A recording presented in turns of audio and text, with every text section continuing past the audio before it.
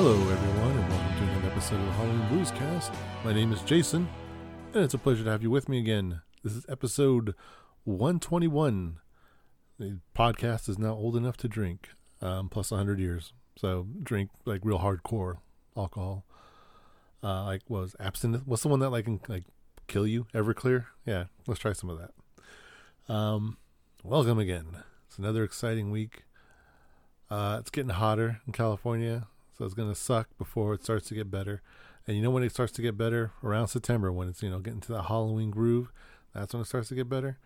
But for the next, June, July, August, 3 months, we're just going to grit our teeth and try to get through it. And hopefully we'll come out on the other side feeling a lot better. No major things to report. Just playing my games. Final Fantasy 16 is in the PlayStation now. Plucking away at that. I did watch the entire 8 episodes of Kong Skull Island. I don't know what it's called, but it's the animated series on Netflix, and I really enjoyed it. Netflix, despite their issues with animation studios and things that they've done in the past, with their business practices, Netflix is pretty good at making animated shows for, I guess you would call them tweens. I don't know. The shows are appropriate for kids in elementary and younger probably, but they're also a little bit more adult. Like they do have blood, they do have some violence to them. Like that Camp Cretaceous show, that's the Jurassic Park spinoff show. That was an animated show for kids, but it had an adult element to it. Like it had like an 80s vibe to it, like an 80s kids movie, where it's a kid's thing, but there's an edge to it that's like, oh, okay, I can appreciate this as an adult, and as a kid, I would feel like, oh, I'm getting away with something by watching this. And I have to say the same thing for this Kong show, where it feels like, oh, I'm kind of getting away with by watching this show. Like there's some edginess to this, some darkness in there. So I appreciate that Netflix has those kind of shows that kind of bridge the gap of being kiddie show and then being super adult anime show. It's nice to have that middle ground still. I feel like Batman the Animated Series was kind of like that for us when we were growing up.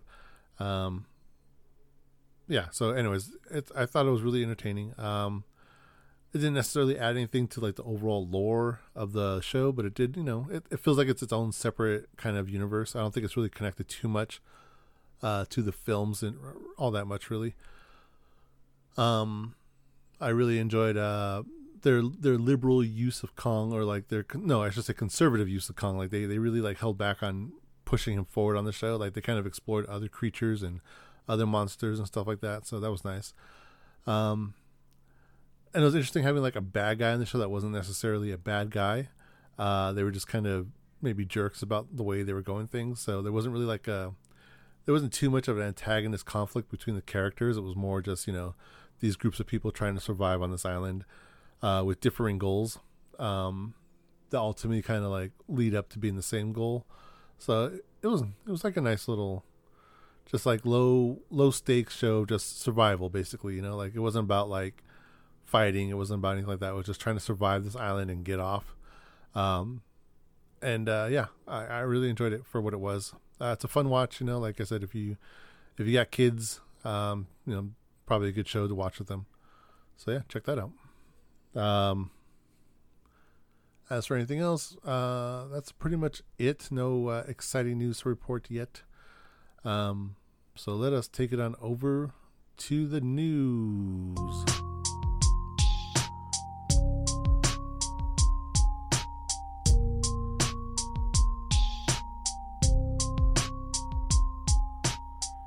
All right, this week is a rather slow news week, so this is actually probably going to be a really, really short podcast. So let's dive right into it. So you remember Slender the Arrival? That was a video game that came out, God, felt like 20 years ago now. I don't know how long ago that was. Apparently it's about 2013, but I feel like it was way, way longer than that. So Slender the Arrival was, maybe it's because, I'm probably thinking of the free-to-play version that was circulating on the web Just feel free to download. Wasn't like an actual physical, or wasn't actually like a game that you would sell. It was just like this random game you would download. I think it was called, wasn't it called Slender the 10 Pages or something like that? Maybe that's what I'm thinking of. That makes me feel like it's really even older than Arrival. But if you don't know what Slender is, it's based on the old Slenderman internet creepypasta. Which, wow, Slenderman, that is a well that has been dry for a long time. Remember that Slenderman movie that came out, was put out by Sony? Like kind of a little bit after like Slenderman had fallen off. Like, okay, here comes this movie. Maybe this movie will revitalize the Slenderman genre. And no, it was a terrible movie apparently. I never actually saw it. Dang, that might be a movie I have to go and look up. Anyways, so yeah, Slenderman is just a creepypasta about this long, skinny figure with a blank face. He wears like a suit, and he kind of appears to people, and just various things happen. Like usually he's associated with like child kidnappings and things like that, or kids disappearing. That's kind of like what he started off being associated with, and then the mythos around him kind of grew and grew and grew. So the original Slender the Arrival game had you playing as this character who was kind of navigating like the woods, his houses, all these kind of different things, looking for clues about what had happened to I think her friend. And then yeah, that was kind of the game. It was a very bare bones, very simple game. Nothing really, it was creepy in the sense that like, oh, you know, Slender was kind of stalking you in certain stages, and you know, your view would get all like fuzzy and weird when he was nearby, and it'd be creepy in that regard. But for me, like the original no budget free to play version that was put out there, like that to me was like far scarier than the actual release game. Well, anyways, the reason we're talking about Slender now in the year our Lord 2023 is that a countdown has gone up on the Slender the Arrival website that indicates that something will be happening on July 27th. No word of what it could be, possibly a sequel, maybe. But all we have is a video that's also linked there, where you can see like looks like you're in a creepy basement with some little deformed creature, kind of at the bottom of a stairway and kind of blocking your exit out of the basement. And that's all it is, just like a real quick like 10-second teaser. So we'll have to wait till July 27th to find out what that's about. Possibly, my guess is, I'm wondering if they're going to delve into other creepypasta characters. Like, I remember the Rake. The Rake was one that was very disturbing. So, you know, and they're all like public domain. I don't see why they couldn't just go out there and say, like, okay, we're going to take all these internet characters, internet creatures, and we're just going to make a game out of them. So, yeah, we'll see what they come up with. July 27th, keep an eye out. Here's a fun documentary that I'm looking forward to. Shudder is going to be releasing a new documentary called Sharksploitation, which will be out on July 21st in the US, Canada, UK, and Australia, New Zealand for the Shudder streaming service, if you have that. This is a documentary that's going to be focused on the subgenre of shark films, you know, like all the films that came after Jaws. Probably things like starting with Orca, I imagine will be one they cover, and then all the way up till now when we got like Cocaine Shark. And just that subgenre of just focusing on like aquatic killer animals. I think that's fun. I think that's a great subject to look at. I love sharks. I love the shark genre. I don't watch all the bad shark movies that are out there, but if I do catch one, I usually will enjoy it for a little while. Like, you know, there was a time when sci-fi, when I was a kid, you know, they would be playing all sorts of bad shark movies, and I would be there just watching them all, loving them.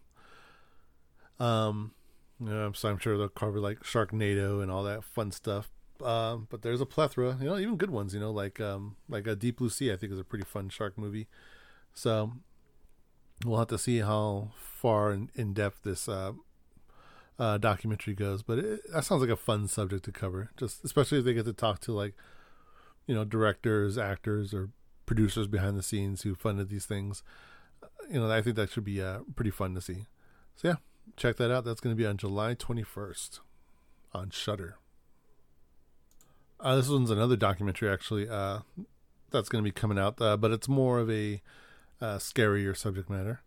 This one's called the J Horror Virus.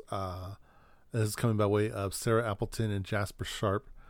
According to Bloody Disgusting, the J Horror Virus will be a feature-length documentary charting the origins, evolution, and diffusion across the world of a distinctive brand of made-in-Japan supernatural chillers that seeped into the global consciousness at the time of the millennium.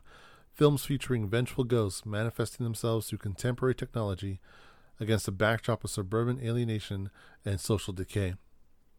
From its origins in Teruyoshi Ishii's 1988 fake documentary Psychic Vision, and Noroi Tsuruta's seminal scary true stories, straight-to-video series through such key titles as Hideo Nakata's Ring, Kiyoshi Kurosawa's Pulse, and Takashi Shimizu's Ju-On. Critics and the filmmakers reflect on how the bleak, dystopic visions and unsettling atmospheres that made these works so unique infiltrated their way across the world. So they're going to be interviewing a lot of these directors, and focusing really on between the 90s to the 2000s section of Japanese horror, which is, I think, as they point out, was kind of like a real groundswell, a real like rising of the Japanese horror scene in America, like along with America, because like Japanese horror, it's been around forever, but I think that was when it was becoming more mainstream, or at least starting to become more recognized here in the West, where people were kind of seeing these things come out, like The Ring and The Grudge and all that.